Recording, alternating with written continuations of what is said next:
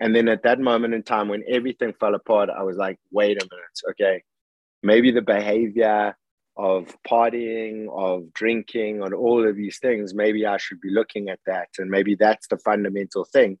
But even further than that. Hello and welcome to the Off-Field Rugby Pod. My name is Brian Moylett, former Irish age grade international, now playing and coaching in Canada. Each week I chat with a player or coach about their journey and get their insights. On Instagram I share content around mental performance and clips from the pods, so follow me there at Off-Field Rugby if that's something you're interested in. Also, if you enjoy the pod, please be sure to send it on to some friends who you think will get value from it. And please subscribe to the pod wherever you're listening so that you don't miss an episode. Cheers! Today I'm chatting with Joe van Niekerk, who during his playing days was known as Big Joe and now is Jungle Joe. Joe was nominated for World Player of the Year when he was 22 years old. During his career he won 52 caps for the Springboks and spent 6 years in Toulon from 2008 to 2014, captaining one of the best club sides in history to a Heineken Cup. But throughout this time, he wasn't always in a good place internally. In the chat, Joe talks about an awful trauma that he suffered in his teens, which he didn't understand how much it was affecting him until years later. He turned to drinking heavily throughout his 20s to escape it, but this and other behaviour really brought him to the brink in rugby and nearly cost him everything. He mentions how he was thrown in at the deep end with the Springboks as a young lad and gives great advice on what young players can do to deal with everything that will be thrown at them and the adversities that they'll face. Towards the end of his career at Toulon, Joe went from being captain to being dropped from the team, dropped from the 23, and essentially was a bag holder for 6 months. He talks about how much of a hit this was to his ego. He started to question who he was and what was his worth anymore, but it is really incredible how he reacted to this. There are some brilliant leadership lessons here for any player. We chat in depth about the spiritual journey that Joe then went on to find answers, and which ultimately led him to now living on a farm in Costa Rica. We chat about lots more, from spiritual practices to the ego, how you can be your best self, the flow state while playing, plant medicine, if there's room for vulnerability in high level rugby, dealing with negative thoughts, escapism, dealing with adversity and more. It was such an absolute pleasure getting to chat with Joe. Hope you enjoy it, and you can follow him on Instagram at JungleJoe333. A lot of people stress about money. Where should you be investing? Are you prepared if there's a crash? And loads more. And if you're not an expert, finances can be really daunting. I know the people at Sparks Wealth, and they're brilliant. What they do is they educate you on your finances without any jargon. They create a personalized plan for you and manage your money so that it's working for you, and so that you don't need to be worrying about it. You can book a free, no obligation Zoom call now on their website, sparkswealth.ie. How's life now, Joe? You're in Costa Rica? Yes, I've been living here now in Costa Rica for 5 years. So yeah, life is very different, of course, from being in Europe and in South Africa. But yeah, it's been a beautiful journey so far. How did you find yourself there 5 years ago, or traveling over there? It was actually towards the end of rugby playing days. I came on a vacation here with a friend, and we kind of explored some of the areas or parts of Costa Rica, and yeah, kind of just fell in love really with the nature. And we went to a place called Flamingo Bay, which was just like the most epic sunsets, and yeah, just like all the rainbows, colors in the sky, just magnificent. Like, so So yeah, I kind of I fell in love with it, and then we made a couple more trips back, and then once I started my own inner work and self healing, sort of towards the end of my career, I I then came to this epiphany that I wanted to kind of help people, help them as much as I could,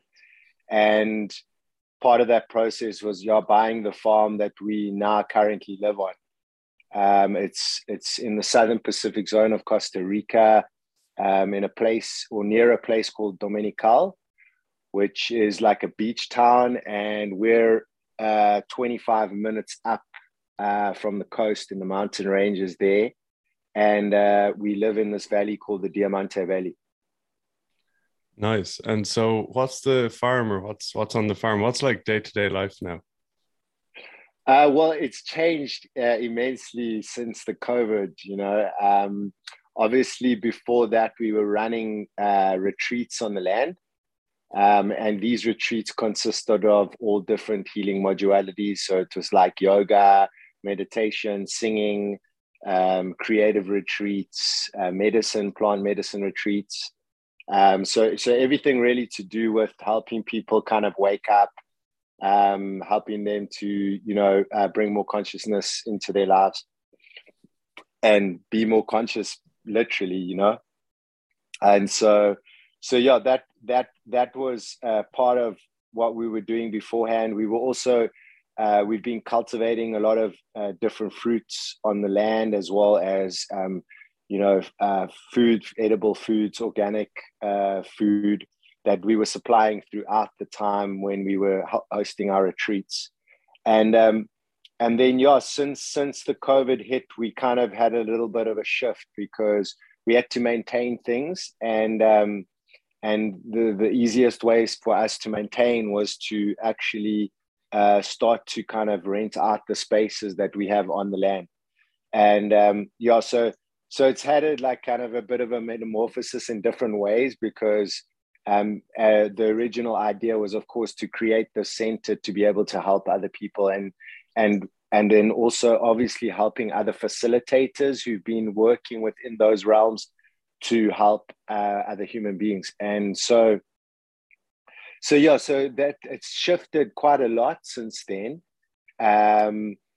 Obviously now we've even going into another process. So we're actually in a process of selling our property, but we are not quite sure at this point in time, because we're not sure what may transpire. So we've got a plan A, we've got a plan B, and obviously, as I mentioned, the initial thing was to help to as much as we could. And then, as I said, once the COVID hit, we started to change the kind of system to maintain the place. Nice. And so that's still the plan for you to serve, to help people, and you're doing that online, are you? Yeah, so I was actively doing that online, like for quite a while, and then and that was also partly due to the fact that we weren't having physical retreats anymore here. But since then, I kind of even had a bit of a pullback from that too, with social media, and with because at some point in time I was going really hard for about a year and a half with social media, and then I kind of some things happened related to the virtual world that we live in. I mean, there's so many beautiful things about technology, of course, but then there's also kind of another side to that. Mm. And so I kind of experienced both sides, and then I kind of stepped back, and now I've kind of really been reassessing as to the process forward. Okay. And Yeah. talk to me. You mentioned there that towards the end of your career, you started to kind of do some inner work on yourselves and start to look internally. Talk to me about that. Oh, jeez, that was absolutely massive, But yeah, I can talk a little bit about that, and then let you know like how that process goes, on a day-to-day basis. But it was towards the end of my career, and I've shared this quite a lot before, but it was towards the end of my career where I really, for the very first time, my ego got a massive hit. because I wasn't like in the starting 15 anymore, you know. And so when that happened, it was like a big shift for me from always having been in teams, always really been on the you know, selected first and all of those things. And then I got to this point where, wow, I'm not in the mix anymore. And so it happened for me at Toulon, where I was played rugby for 6 years. And I was an integral part of the team. Then all of a sudden I found myself on the bench, and then eventually not even on the bench for the last 6 months of that regular season. And so just like it created a lot for me in terms of like then looking outside and saying, wait, but the answers aren't there, you know, the answers aren't outside of me, the answers are within me. And I know that led me into searching more into, you know, different spiritual practices like Buddhism. I was like watching, okay, how would the Dalai Lama approach this, you know? And then also within Christianity, all the different religions actually, and just on a search, you know. And I think part of that search, that start of that search, is actually just to find ourselves, really, you know. We go on these big spiritual quests, but then and internally it's about we're just discovering what's within, you know. And so this process was like a massive eye opener for me, because, and also the catalyst to the search within, and to transcend.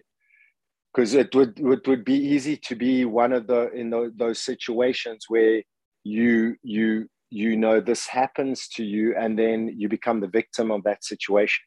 And so for me, it was very much about, you know, how looking at that situation and saying, hey, okay, I'm not in the mix anymore, but how can I show up?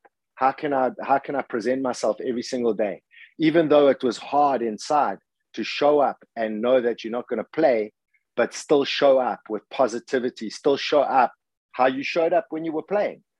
And then not creating these little pockets of negativity, you know, within a team, because you know how fundamental that is to the growth, and as well as to a team going on for high honors. So, and then also making it a daily kind of custom to go to the coach every single day and be like, hi coach, how you doing? I hope you're well. I'm good.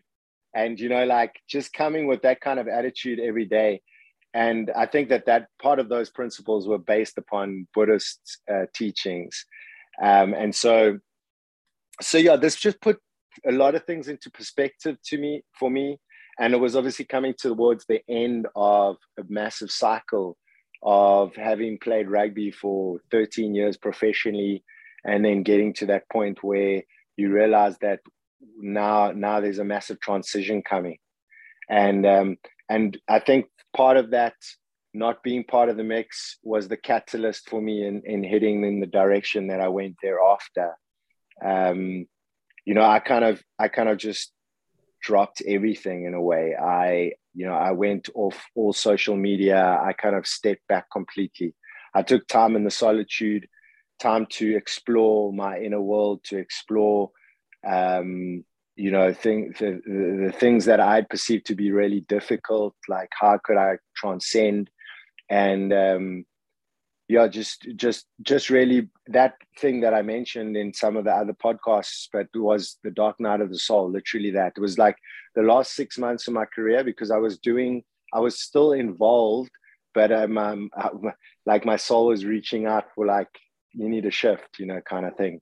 And so that was basically the process for me. Once I come to the end of my career.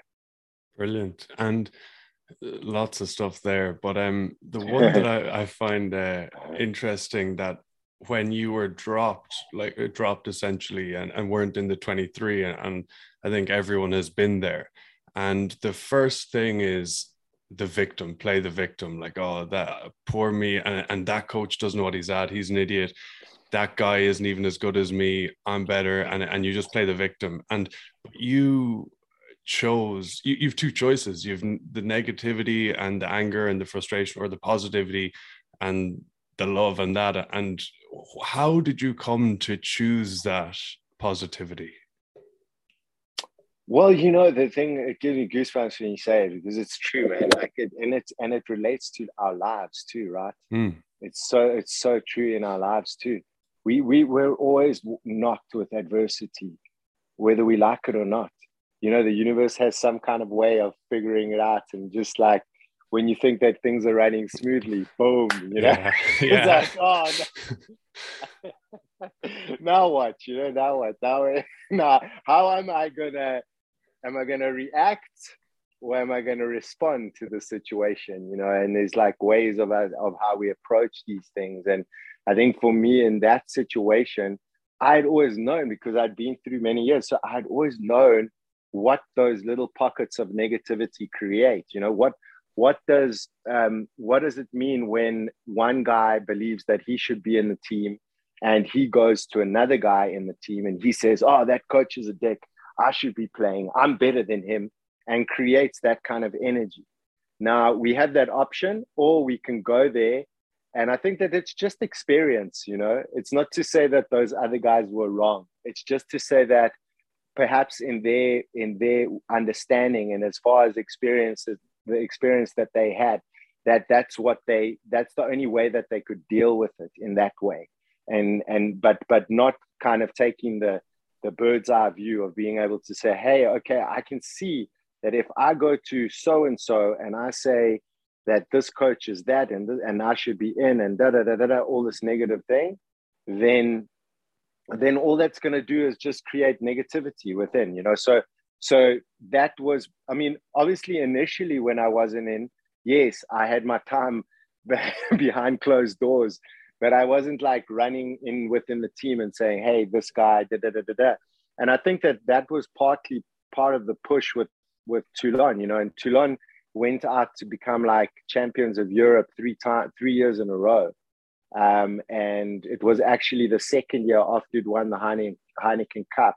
It was that second year run up to the Heineken Cup final, to the top 14 final, where I wasn't actually physically involved for those like last 4 months, 4 to 6 months. So I was kind of, just pushing the positivity and keeping it upbeat and not deteriorating because of my personal battle. Kind of, let's put the team first. Let's keep putting good energy there. I've got a personal struggle within that I'll deal with, but when I come there, I'm just going to give it like as much as I have, whether I have to hold bags or share positivity or whatever it is. I'll be there to do that for the team. Nice. And so you had come to the point at that time that you understood the ego and that it wasn't about you, that it was about the team. And when like you would have had other setbacks throughout your career, say injuries or not being in a team when you're in your 20s, or how would you have dealt with that like crushing blow? Like, you know, that how would you have dealt with those setbacks? You mean before in my career? Before, so when you're in your early 20s, mid 20s, before you had this, like the way you'd say there, how you're like, I'm going to hold bags, I'm going to be so positive, I'm going to be just the best influence within the team. You probably weren't like that in your early or mid 20s, were you?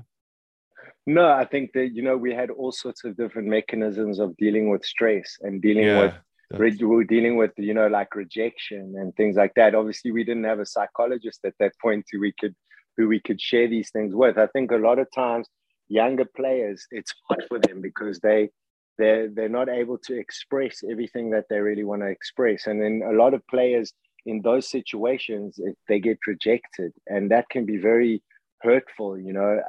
And so there's an array, right? There's an array of dealing with all these insecurities, of the rejection, of not being in the mix, all of these things. There's a kind of array of ways of guys dealing with this and certain mechanisms as to how they would deal. For me, I you know, from a very early young age, I was kind of like brought up within the rugby circles with the drinking. You know, we used to drink tons. We used to drink on the weekends after the games. Sometimes we used to drink once in the week. So it was very much part of the culture growing up. But I also feel like that may have been an escapism mechanism to deal with the traumas. Because like when I was very young, my dad died when I was like 14 years old.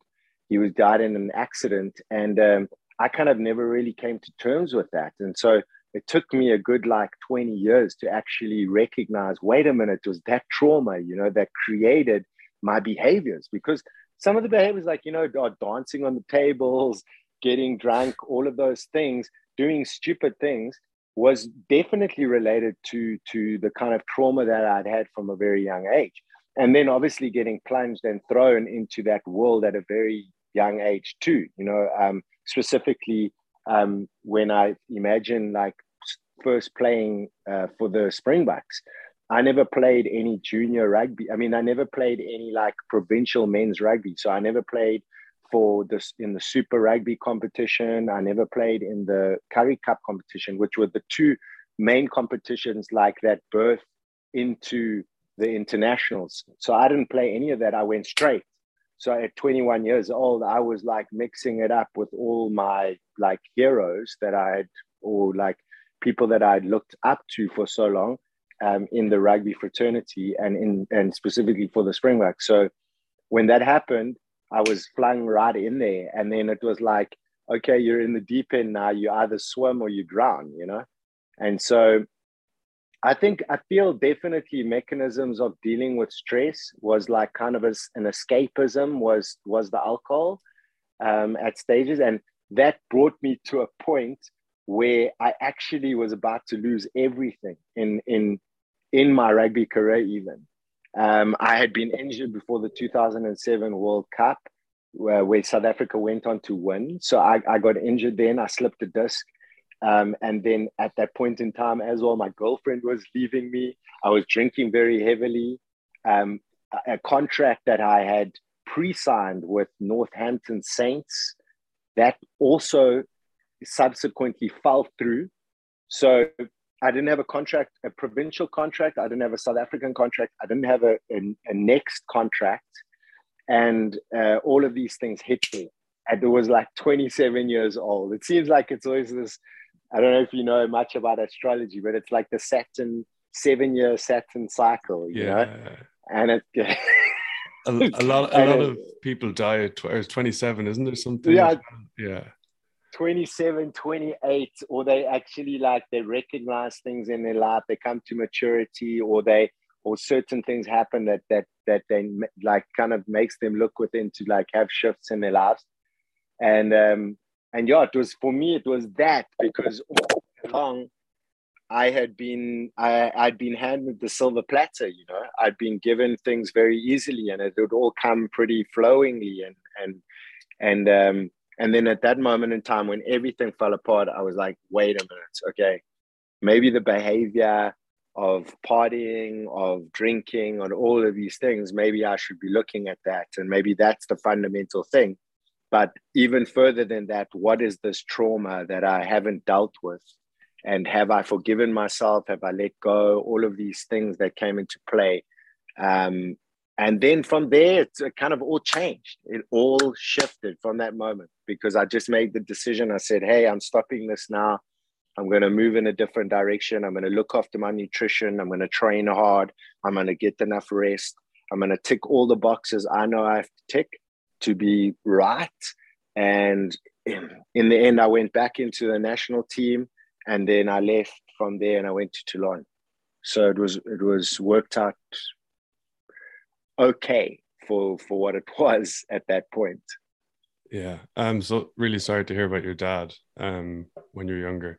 And a lot of that, to be honest, resonates with me. I lost my sister when I was 10, and I understand the heavy drinking as well. I grew up in Ireland, and it's all I knew, or all I think any of us knew. And so when I was 17, 18, and then you're playing rugby, and then win, lose or draw, you're drinking heavily, you get hurt, you're drinking heavily, you lose.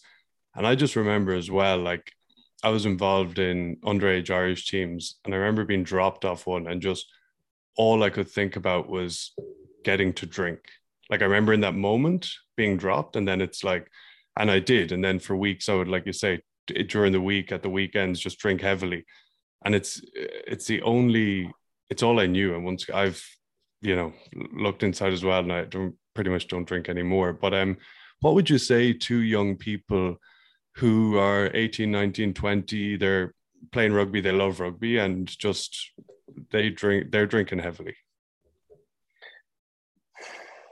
Yeah, I think I've got a very good friend of mine, Trevor Hall. He played for Biarritz, and he played for Super Rugby team.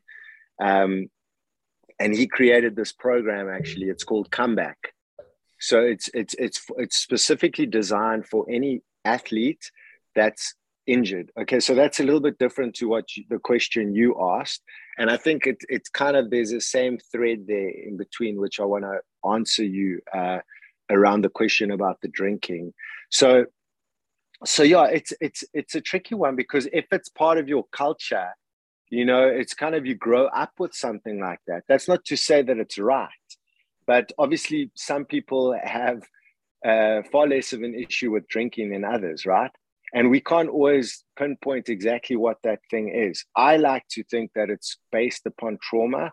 I think that a lot of times, that if people drink excessively, it's like anything in life, that you're doing a certain thing to excess, and it's detrimental to you, there may be an underlying cause, right? And a lot of times, like psychology can help, of course, going to therapists, checking in to see where you're at.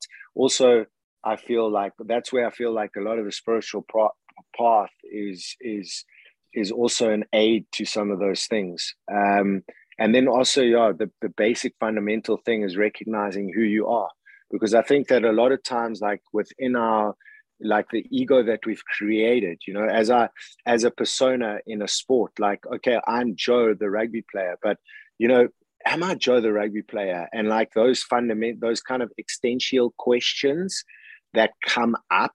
And I'm like, it's very interesting, because you asked a question for young people growing up, right? So if I really think back then, I was very much brought up by my mom, who was like achievements, like succeed, like, which was all super positive, but it was creating a big ego. It was creating an ego that to survive, basically. And within those echelons, to be able to like mix it with all those people. So from one degree, I feel like that is a good thing. But as we get older, obviously we ask those deeper questions, those existential questions. But for a youngster growing up, I would say definitely, if they're experiencing heavy drinking and they're going out every weekend and drinking, I mean, at some point in time, that will you'll either outgrow it, or you'll start to create havoc in your life. Obviously there's some people who drink responsibly. They can go out, they can have 2-3 beers. I was never someone like that. I used to go out. It was not one, it was 10. Yeah. And then we do silly things. We can all relate to that. I think it's funny how in the world alcohol is venerated, but like things like herbs and plants are banned. Crazy. It makes no sense. Crazy. Yeah. But an advice for these youngsters growing up, I would say also, it's really good to have a mentor, someone who you can trust, someone that you can confide in, someone you can talk to if you need to talk. Sometimes in these very driven, kind of ambitious organizations, there's lack of kind of empathy, and lack of potentially someone who could be there to be able to be a mentor, or someone who could be there to be able to hold space for some of these younger players, when they're growing up. Because it is that, I know, it's like you get put into that spotlight very quickly, and it can happen very fast. And these guys are 20 years old, they're getting $1 million a month, $1 million a year, or whatever it is. And so how do you deal with that, And so that's why I wanted to tie it into my friend, because he's created this program. It's online, it's called Comeback, and it's like, it's literally helping any sports people come back from their injuries, but it's based upon like questionnaires that you get every single day, and you're asked to visualize, you're asked to meditate, you're asked to go through there's like a tracker that will ask you, like, how is your mood today? How are you feeling? How much sleep did you get? All of those things that help your overall well-being. is like checked through, you know. And so I think that's crucial, because I don't see enough of that within these like really ambitious organizations and combative and all of these things. It's great to be like that, but also we must never forget, players are seen as machines at times, right?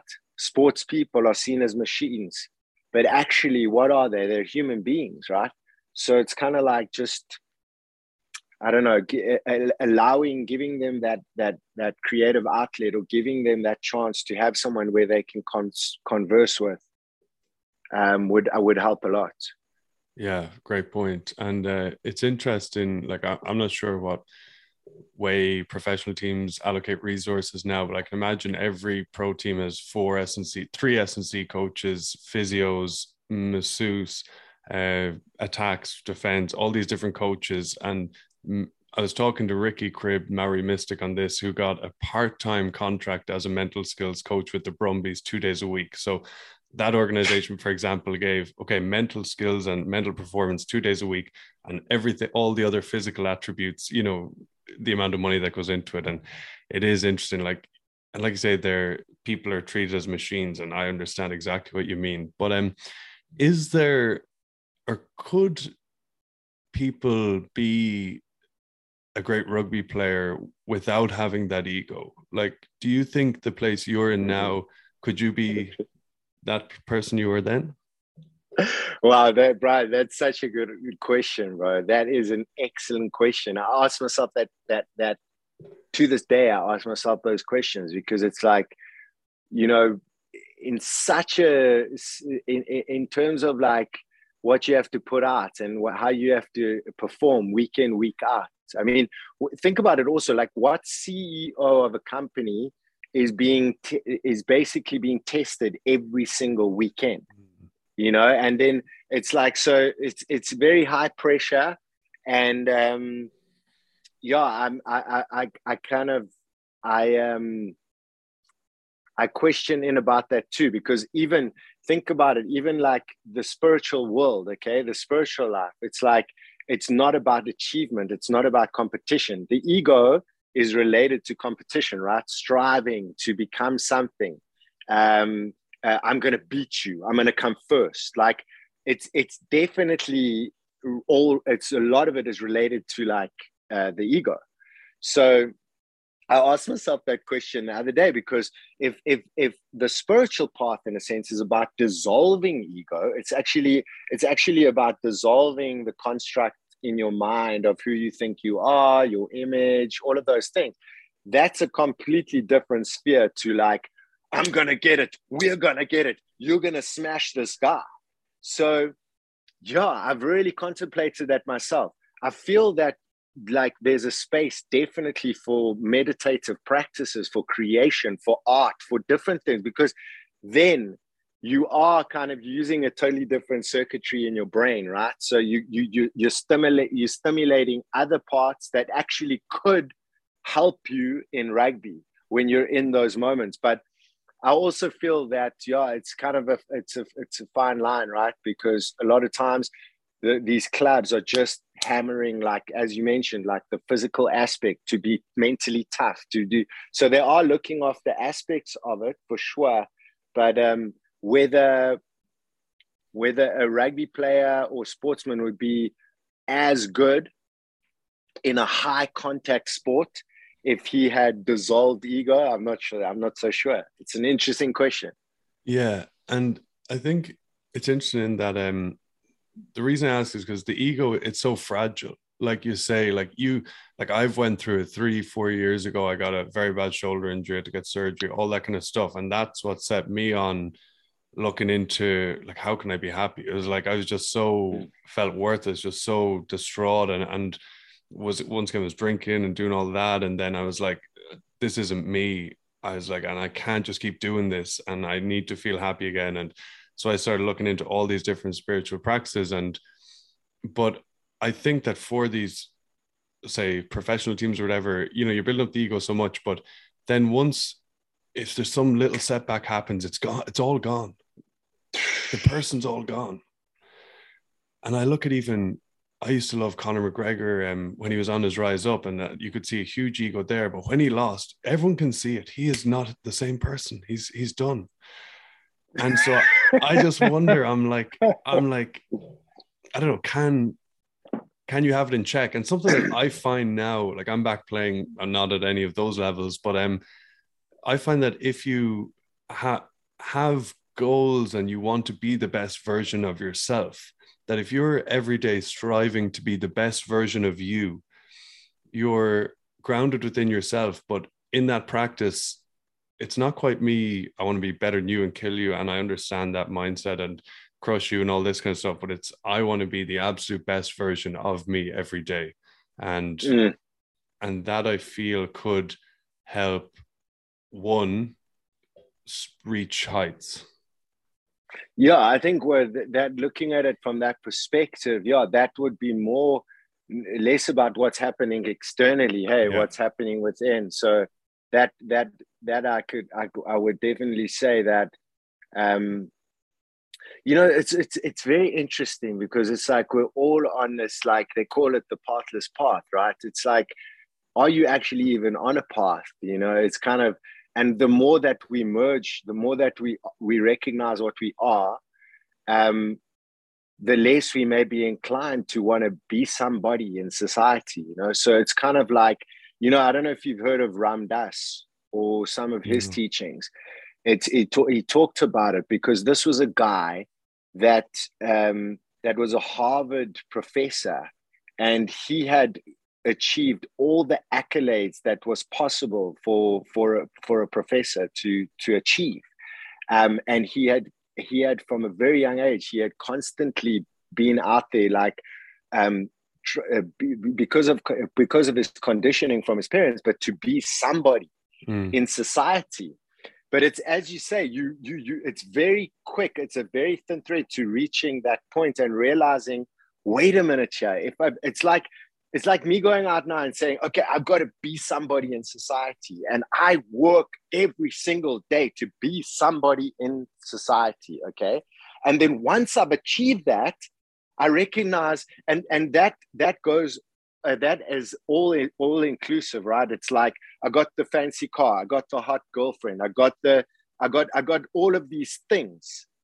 And many people, spiritual teachers actually have spoken about this, and human beings have spoken about this, that when they arrive at this point, they're no happier than what they were. It's like, so you gather all these things and you become somebody in society, but actually what does it represent?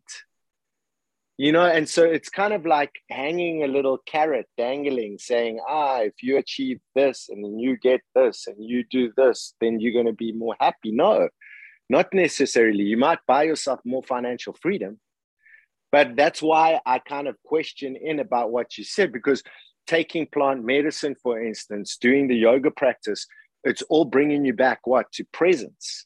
So that is what you are, right? So all of these things, but related to our sport, related to being somebody, all of that is then it's a different kind of flow, in a way.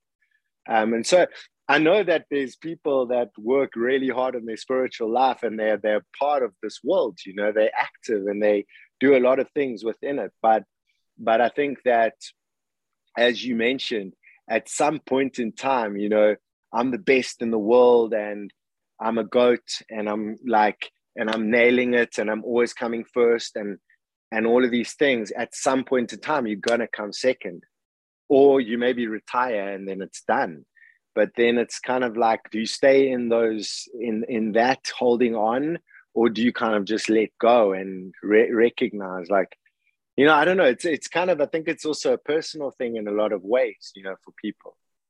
Yeah. And I think I think that everyone, you make great points. I think everyone has probably understood at one point when they achieve something, like you say, and then they're no happier than they were when they were at the start. And then you think, oh, well, what now? Exactly. And that is another thing, like, that's a very interesting thing, because is an ecstatic state, like, as an example, okay, let's say and I'm not taking away from anyone that's winning in these competitions and doing things, because we both know it takes a hell of a hard work, dedication, devotion to your art, all of these different things. So we're not retracting from any of this. But what we are saying is that when we win something, and in society and in the world, it seemed and posed as something grand and something huge, we experience it as like almost an ecstatic state of euphoria. So we have this euphoric kind of ecstatic state but as we both know, states, they pass. So yes, you can live. You may, if you've won a world cup, or you've done something really massive in a sport, for many years you can celebrate that same thing. But does that mean that you're going to be a happy human being? I think that a lot of times when we win these big competitions, it's like it's an ecstatic state, and we feel like on a high for like a couple of days, couple of weeks. But then what happens is that passes. And then it will be like anything else, like our emotion, our thoughts. This is one of the big recognitions that I came to, brother, like through my own process, was that thoughts don't exist. So now when I say that, I mean that I was always the one saying, okay, I'm observing all of these things, right? I'm observing my emotions, because if I'm sad, do I stay sad forever? No, I don't. It passes. I'll be sad. You could be sad for 3-4 weeks, or you could be sad for a month, or whatever. But at some point in time, it will pass, unless we identify with it the whole time, and then like I'm the sad person, and we create our reality. So it's like, but looking into the states and looking within and seeing that, okay, well, and that's why I make that statement, thoughts do not exist, because I kept wanting to observe what was coming up. And a lot of times thoughts come up, as we arise in the morning, a thought will arise, whatever, I want coffee, or did I phone this person, or what? There'll be thousands of different thoughts that'll be arising. So this is entirely where the power is for me, is to see that and to recognize the mechanism and how it operates, and then not to be constantly identifying with thoughts. Because it's deceiving. One thought may be good, the next thought may be shit, so it's kind of like, are you going to constantly identify with whatever's coming up? And I think that that's a lot of times when we're just living within our thoughts and we're living in our heads. Yet then what I recognize is, wait a minute, even me observing this, let me go cut it at the root, and let me look at this and say they don't exist. So when a thought arrives, it's like, okay, this thought's arising, but it's not who I am, and it's just arising. So it's a very interesting thing, and it's definitely a practice for any spiritual aspirant. But it's self-inquiry, and like I follow my master Sri Muji, who's like, he talks about all about this, and it's just like it's really I think that it's cutting the root of a lot of these issues that we have within our minds, specifically related to mental illness, even emotion, like sometimes we have an emotion that comes up, and it's really tough to deal with that emotion. But the recognition somewhere within that knows, like, wait a minute, like this emotion will pass, And so for me, just going back to that thing about like the different states of winning big competitions or becoming world champions, all of those things, I can't really talk from the world champion, but all I can say is that I can say that those states pass. And yeah, so it's just really interesting today what's come up, because it's deep. Yeah. Well, you can talk from a guy, I don't know when you say not a world champion, but you're a guy who's lifted a Heineken Cup for Toulon with Johnny Wilkinson. So I don't know what the pinnacle, if that's not the pinnacle, I don't know what the pinnacle is. So if ever there's a man who can talk, it's you. But it was just my ego there, bro. You know what I mean? Yeah. But yeah, it's such good points you make with the thoughts, and that's something that that's so important to understand, that because we're like if someone's listening to this now, they'll get a thought in an hour about the conversation, or they'll get a thought, or if someone watches TV, they'll get a thought about that, or these thoughts just from what we consume or what comes in, we then have thoughts later down the line about that. So if I'm talking what you're saying now, I'll be thinking about this evening, and tomorrow a thought will come, and the day after a thought will just come. I don't choose for it to come, it just comes.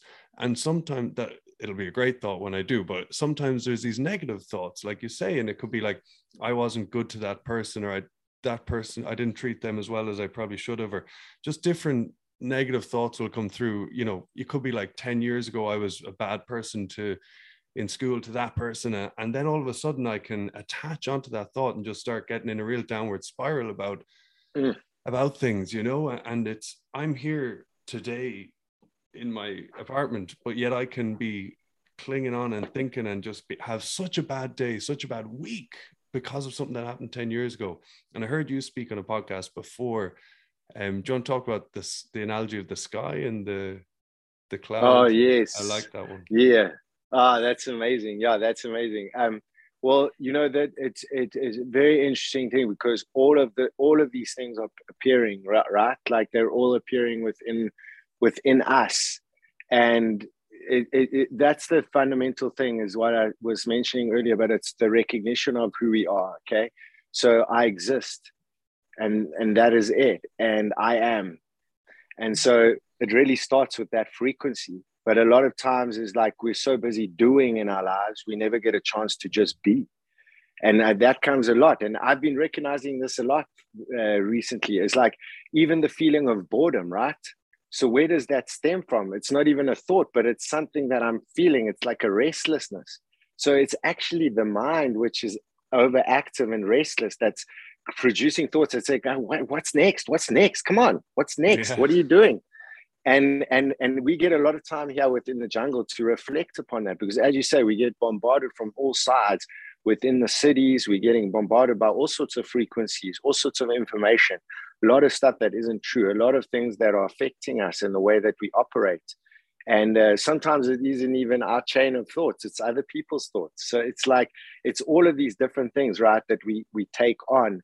And specifically, if we're empathetic people, if we can feel, if we can sense other people and where they're at, then we sometimes can transfer. We can take on things from them. But there's that beautiful analogy with this recognition of the self, where it's like I recognize what I am. So if I am this, which is the self, and this is forever unchanging, limitless. There's many words that are related to that. But it's not something that the mind can figure out. So the analogy is that what we are is the sky, and that everything that arises, everything that we can perceive, whether that's sensations, emotions, thoughts, sounds, everything that we can perceive are the clouds. And the clouds, where are they passing? They're passing in the sky. And we are the sky. So we have this power to be able to just impersonally observe, to not get caught, to not attach, to not identify. And that's truly where our power is. But it's a practice, right? It's not something. Some people get it like this in an instant. They recognize the self, and I say amazing. But there's others. It takes time. It's because if you think about it, we're so used to. It's like a reflex that we have to thoughts or to phenomena, to the things that are coming up within us. So it may even be something that happens in our environment. Something happens and we react to that thing, you know. But we have this power within us to just observe, but it's impersonal. It's not caught within the bubble of what we see. And so this is the exact analogy. It's like these clouds are passing, but I can see and I can observe these clouds, and because I recognize I'm the sky. And when we come to that understanding, we create a lot of space within our lives. And so I'm not sitting here for 1 minute saying that, yes, I don't have things that come up for me. Of course I do. You know, we meet certain people in our lives, they trigger us, it's normally people that are the closest to us. they say something to us and it's like, boom, what did you say? And you kind of internalize the thing. It's like, what do you mean? Like, but inside, you know? And so we all have this power to be able to either react and be like, oh, you're a, you know, or I can sit with it and just recognize like, hey, what's going on within my body? And I think that like, you know, the impulse that people have when they have road rage, for instance, it's a perfect thing of being completely like identified with what's coming up, you know, as opposed to just, and that's what all these practices, it's just dissolving that. It's like bringing this, the unending peace and the joy. And so that's very different, right, to the states that we talked about, to the euphoria when you win things, when you become someone in society. Unending peace and joy is very different to what those states are, because it's unending. It doesn't stop. It's like these states change, right? So what we are never changes. It's changeless. So it's kind of like this understanding, but it's also, I also don't want to, how can I say, I don't want to just express it like that, because I feel that it's very much an experiential thing, you know? And a lot of times playing rugby, that's exactly what happens, man. Like you're not thinking, you're not thinking, you're instinctual. You're just like at stages, you know, like the ball. What position do you play? 8. Oh, so like so there's one phase or there's two phases, and you're kind of in the middle, and then you see, hey, wait a minute, you're like, oh, we're gonna have numbers on the right hand side. So you swoop in. And your center feels you like drifting into that space, and he just like comes and he pulls the man here and he just pops it to you, and you come flat out on his right shoulder and you go through a gap. Are you thinking in that moment? No, you're in the flow state. You're just doing. You're just instinctually flowing, basically, right? And so when that for me is like the zone. And the zone is when there is no thought, right? There's no clutter. It's just free flow. And I think that like a lot of things in our lives, if you look at like things in our lives, when adversity approaches or different things or things change, or there's the only constant is change, right? So it's like when I'm able to like observe these things and see them coming and say, okay, then I can make the necessary shifts that I was on a chain of something though, but I slipped off it. Doesn't matter. That's the thing, you see? Yeah. I love that. I love what you're saying about when you're on the field and you're just you're not thinking, and that's when everyone plays their best, and you're just feeling the people around you, sensing like, and just observing the opposition. You're just in the moment, and like I say, you hit a gap or whatever, and it can be very difficult. I know from when I was younger, if someone talks about spirituality, meditation, these different things, it's like, it's very hard to even conceptualize what they're talking about. But what you say there is what it is. It's like when everyone knows, we know that feeling, when you're on the rugby field and it's just happening. That's what it is. And that's what spiritual practices, what we do day to day, is to be able to live our lives in that state. And that's the thing. So that's what I wanted to say. When adversity comes or there's certain resistances, what is it in us that pushes against that resistance? For me, it's the ego. The ego wants to say, okay, because it creates a story of like how things should be. But maybe things aren't like that. Maybe it ain't going to work out how you want it to work out in your mind. And that can be very humbling. But the ego doesn't want to bow, you know, it's like, so kind of you learn the hard way. But what I've been noticing a lot is like when there's not the path of least resistance, you know, it's kind of like, okay, so I asked this question and I'm getting a no. And okay, there's reasons for that. Boom. Okay, but that's okay. I'll go this way. And so navigating your life in this way, feeling and sensing which direction is best, because a lot of times we push because it's like we have this idea already formulated in our mind of how we want it to be.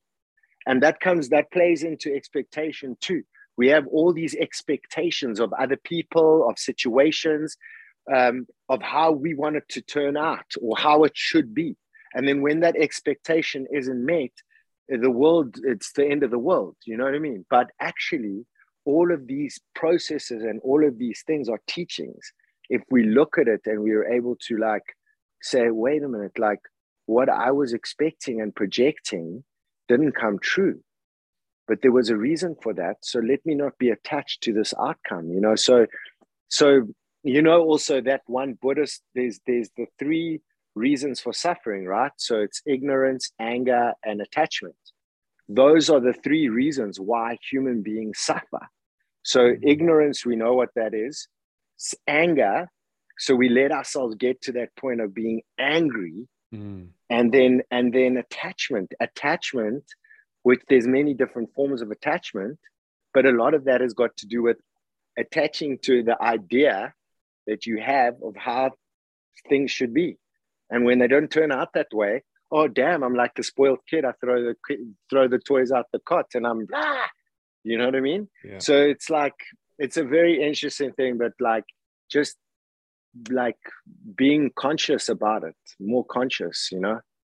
Yeah, for sure. Which, as you mentioned, for all the viewers and for all the people out there, we're not saying to you now, hey, you need to go out and be spiritual. You need to do your yoga. You need to do your meditation. Because at some point in time, the natural flow, it will happen naturally. Don't be concerned by this if it's not for you. If you want to be part and you want to play for the international team or you want to be the best in that, go for it. You know, strive. Be that somebody, you know, because it will take that time and those lessons to then come to that understanding, right?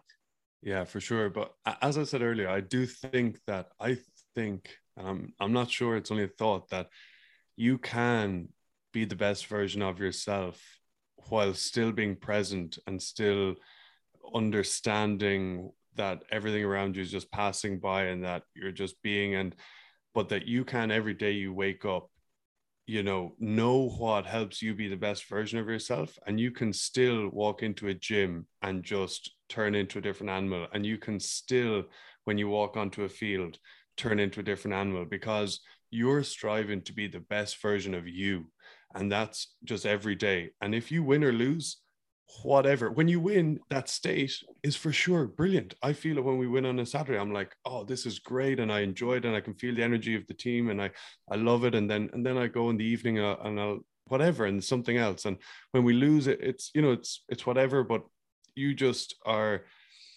you're just trying to be the best version of you, and that's where you get your satisfaction from, kind of. You've been unreal your time. Thank you so much. But do you miss rugby? Do you miss playing? There's times when that aspect of the physical aspect of rugby, the physical nature of rugby, like the contact part of that I really like used to love. I think it's because it's in my nature, like the war, you know, like going to war, but like with men, and then the camaraderie, which we create in certain circles here. We create that same kind of the men's tribe kind of vibe, because I think it's really important as a male to be, you know, connected to those kind of tribes, especially with you know, the integrity and the like, leading it as a, you know, the best version of yourself, you know. And yeah, it's interesting what you say. I like the way that you approach it, you know, and looking at it in that way. That I suppose is not looking at as there's an aspect, right, of that's still wanting to be the best, because actually, you know, like but still it's I think it's better than just being full of ego and like then standing on anyone to get where you want to get. Like, I think it is redirecting it within and saying, hey, like, what are the things, as you mentioned, what are the things that I need to do to be the best that I can be, you know? And so, yeah, I definitely think that is a better approach for that, because, yeah, I mean, it's so interesting, this conversation, because I've thought about that many times before, like, especially with all the work that we do, it's like this dissolving, right? But within our process, we're building more, we're adding more to our ego, right? So it's like it's like the onion and the layers of the onion. When you get to that point in time where you're like, wait a minute, man, is this making me any more happy? Or you know, you come to those realizations, or there's setbacks, or there's suffering, or there's hard times, or there's injury, or there's all these things. Then you get, like, as you mentioned about Conor McGregor, it's like you get hit, and then you're like, wow, okay, wait a minute, like, now you go back to square one again, and you go back to the basics, and you look at that things, and you say, hey, wait a minute. And so I think that for me specifically, I was then going into the spiritual path, and then recognizing, wait, like, all of these things, the onion that I had created, this ball, now I'm taking off layers, and I'm becoming more vulnerable. And I think that a lot of times within sport, we're kind of vulnerable is maybe not really the word that we use within sport, right? It's kind of like, and so, but then I feel that's where I feel like there's a big space for players and for sportsmen to be able to have someone, a mentor, or someone that they can really express their vulnerabilities with, because that also will enhance. I definitely feel that these healing modalities can help, you know, if used in the right way. And then maybe perhaps, as you say, then being the best version of yourself. What does that mean? Okay, that means I've got to be flexible, because then I don't get injured. So what would I do? I'd do some yoga. Okay, so my mind needs to be calm when I'm playing, or before I run on. My mind needs to be calm. Okay, so what could I do? I could do some meditation. And so all of these practices could be potentially used to make you the best possible player that you could be. Yeah, but that's what I think. That's what I, yeah. Yeah, no, it's pretty important, and that's what I think for sure. And yeah, the vulnerability and the mentor is a great point you make, and you've made earlier. To have somebody to be able to be vulnerable to and express that, and then you can step back into the world that you're in, and be a better version of yourself.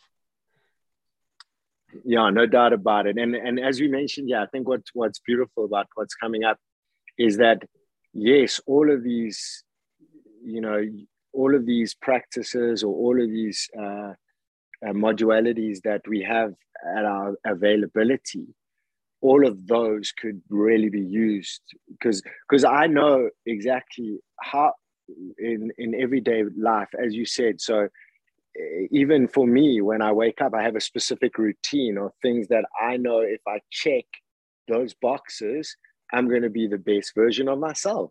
You know what I mean? Or I'm going to have the most overall well-being.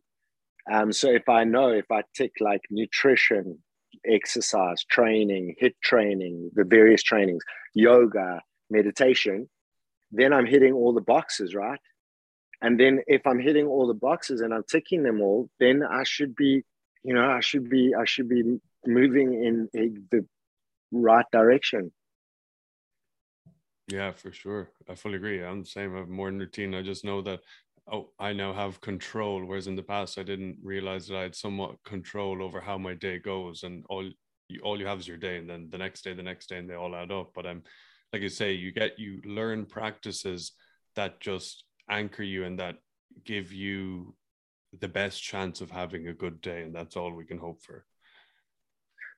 Yeah, no, I think when I kind of like tap into this, and I really contemplate, and I really like sit with it, it makes sense, right? Because any human being that's following a meditation practice, for instance, they're just doing themselves a favor, because otherwise, like, our minds, and as you mentioned, like the mechanism mind of how our thoughts present, you know, where am I sitting in relation to that, you know? And so all of those practices is just like merging more with that of what we are. And so kind of, that doesn't mean that now I can't, as you mentioned, like get into the arena and switch on to, okay, now it's war. Okay, now it's go time.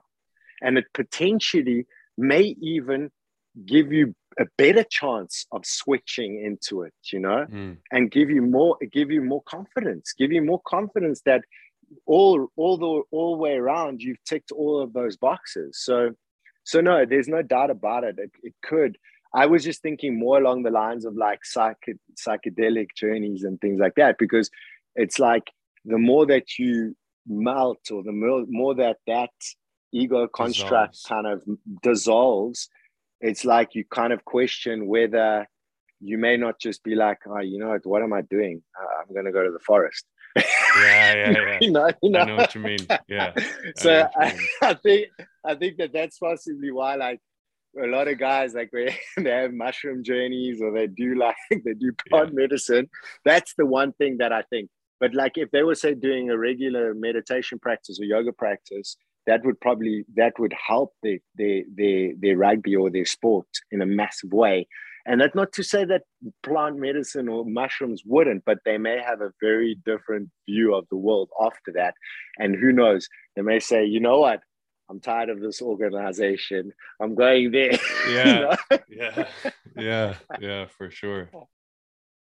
For sure.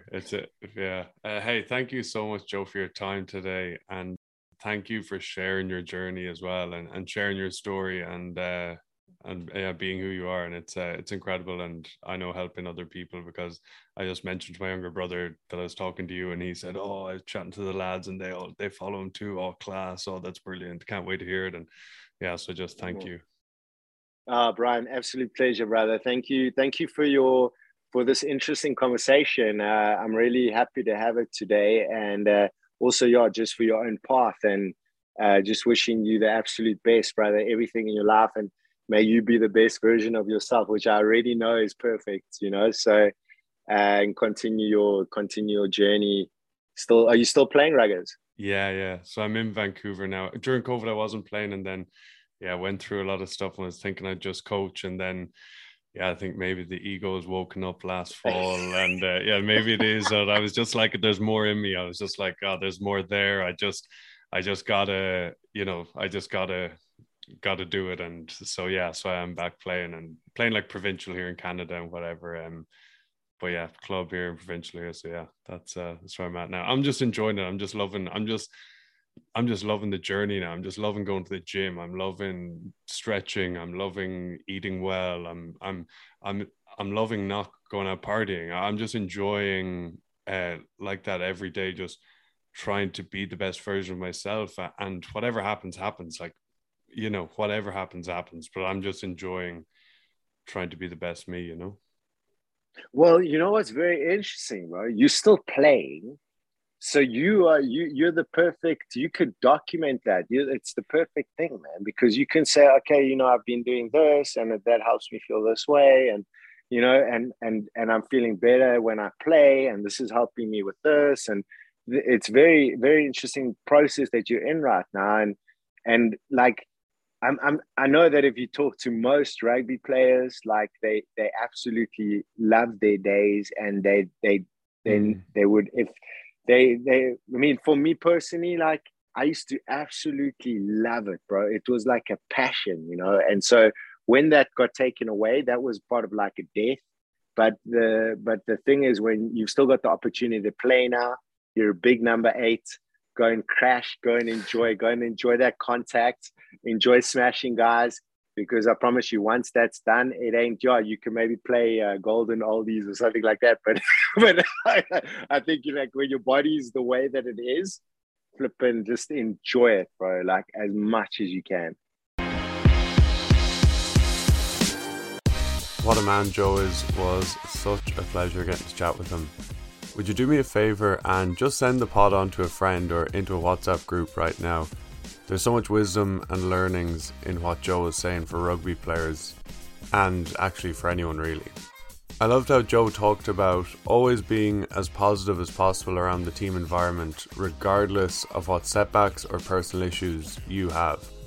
That's leadership, and that's something that's so important. It's so easy to play the victim. Poor me, I don't deserve this, I should be playing, the coach is an idiot. But that carry on actually moves you further back. Because when you're in that mindset, you're not going to improve as a player or a person. And if you think about it, what Joe did, imagine you're a coach and the player you dropped is just a beacon of energy and positivity and is lifting everyone else up around him. They're being the best bag holder in the world and they're doing whatever they can to help the team be better. You're going to start thinking about getting them back into the team. Or if there's an injury, that's who you're going to put in. And when you choose that mindset and attitude, things, I find, just have a way of working out better for you. Like Joe said, you create your reality. If you go around thinking everything's awful and you're playing the victim, things will be difficult. Whereas if you just choose to be positive, be grateful, and look at the bright side of things, things will just work out better for you. People just don't want to be around negative people that are whining and saying poor me. It's just so draining. And around your team you can be an energy giver or an energy sapper. And choosing positivity isn't faking it, no matter how weird it might feel for you if you're not used to it. Like when Joe was talking about being nice to the coaches that just dropped him, he's not faking it because he has a strategy and an ulterior motive. He just realised that he had two choices, be negative or be positive. It's a choice we make in lots of different times in our lives. I love learning more about leadership and studying, reading about other leaders. Somewhat similar to this, but very different, is Nelson Mandela's story.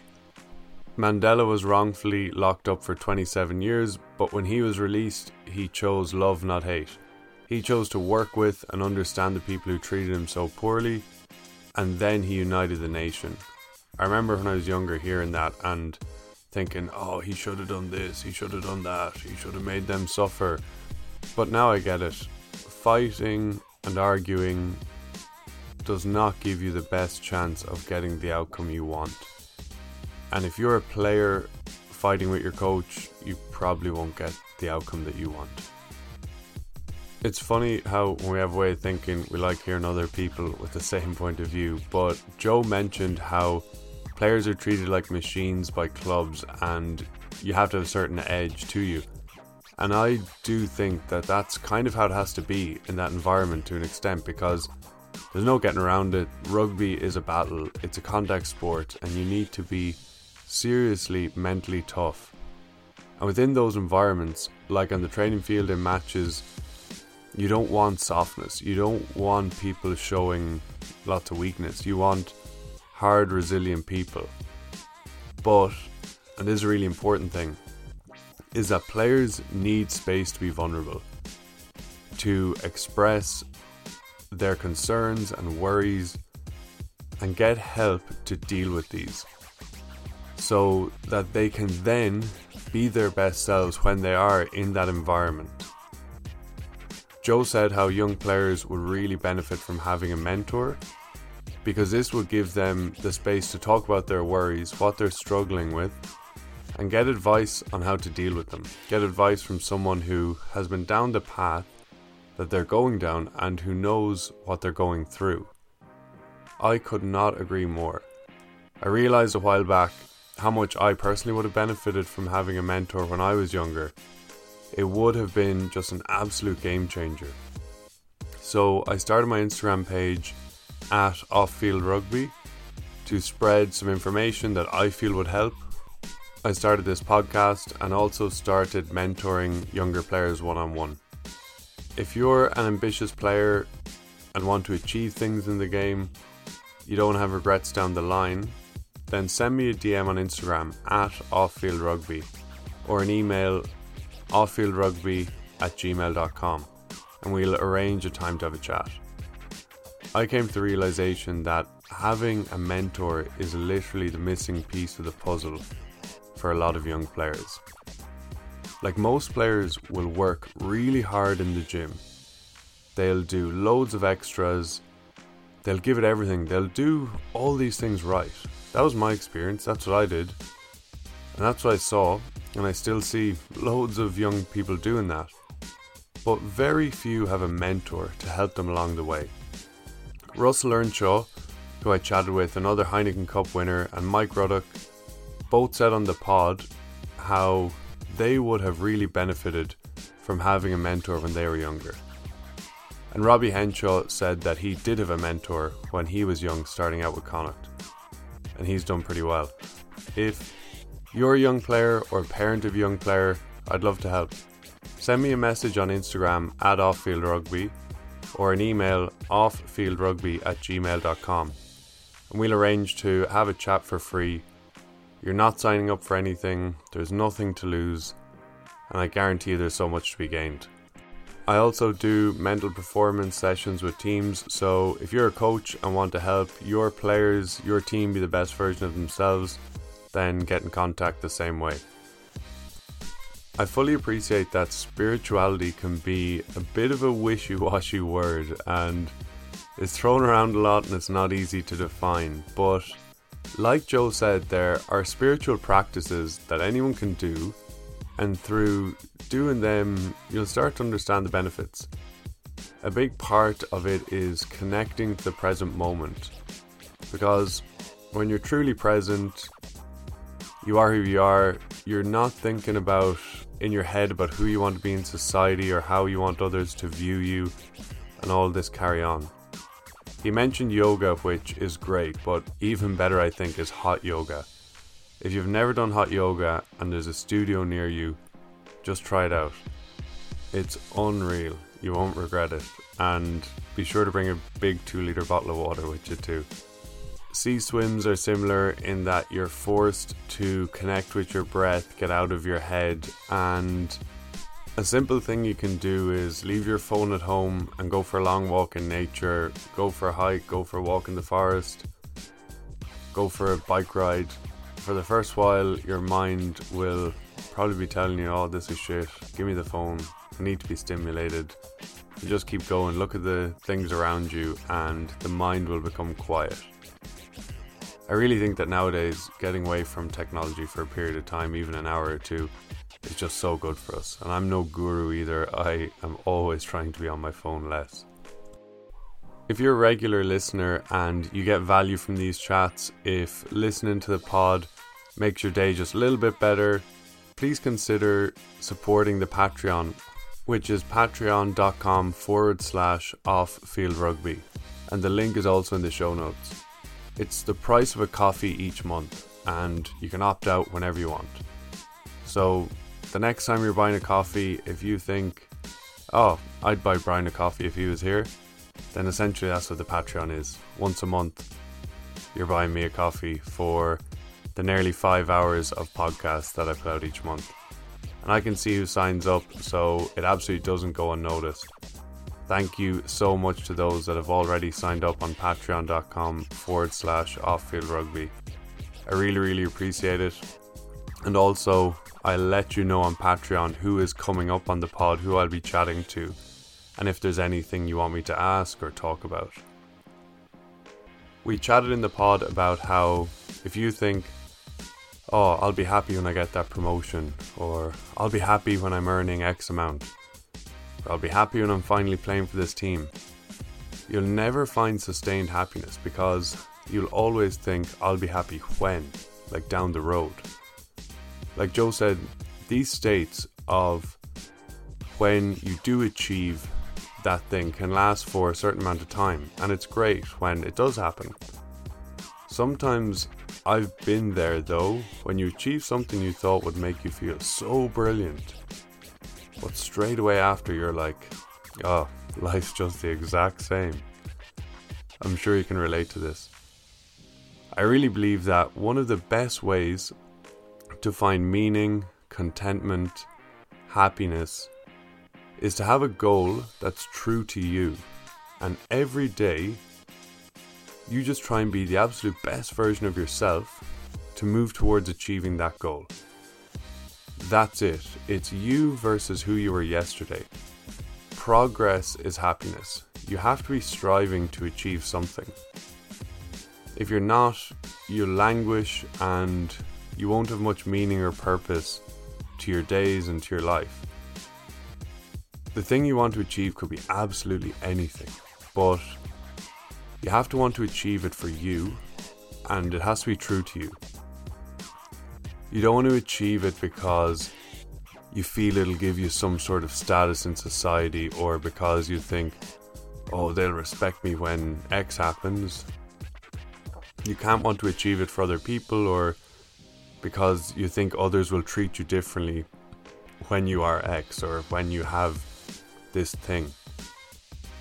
You might have heard the saying before that the journey is the destination. That's essentially what I'm saying here, and that's what the trick is. I didn't realize this for the longest time though, and when I was younger I was always thinking, I'll be happy when. If you're thinking like this, you just got to break out of it, because if you don't, you'll be 80 years of age thinking, I'll be happy when. You just can't wait to be happy.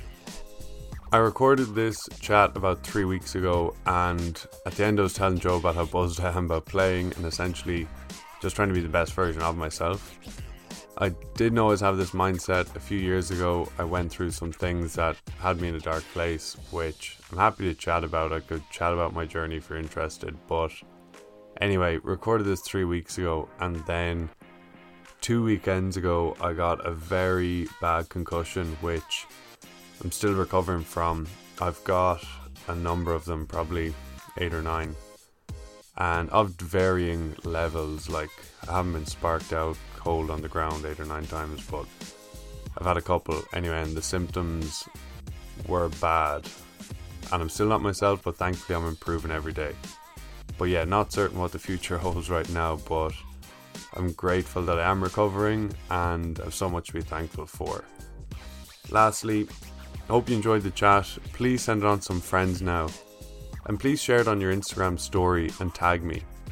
You genuinely have no idea how much something so simple as that means to me. If you don't like the pod, sorry for wasting your time, but don't know why you waited this long. But please be an absolute legend and take a screen grab and stick it on your Instagram story, or share the post that I put on Off-Field Rugby. It'll cost you nothing. It will take about 10 seconds, and it's a great way of saying thanks to me for making it, and I genuinely mean it when I say that you've no idea how much that would mean to me. Just tag me in it, I'll be able to see it, I'll be able to share it, and yeah, thank you so much for doing that now. Thank you so much for clicking in today, and before I go, I just want to give a shout out to Mike Maloney, fan of the pod and former teammate of mine with the Vancouver Wave, who 5-6 weeks ago took a bad high shot on the field. One of those where the tackler was upright and he suffered a broken cheekbone and had to go under the knife, but was back out in the field last weekend. Great to see. I got a shoulder in the head in the same league, and next week I chat with Jamie Cudmore, in which we talk about concussion. It's funny talking about next week we chatted this week, but the pod is out next week. You get me. It's funny having to talk in the future tense, but I think it's brilliant at the top level that World Rugby are lowering the tackle height and players are getting red cards for high shots, because we don't want tackles to the head, and players just have to learn good tackle technique, and coaches need to be able to coach it. But unfortunately, my experience so far this season of the lower levels, at least where I am, and what I've seen of some games elsewhere, is that high shots are not being stomped out by referees. They're not being carded like they are on TV, like they should be. Hopefully we can catch up at the levels below that on TV, because we all absolutely love a physical game, but player safety is important.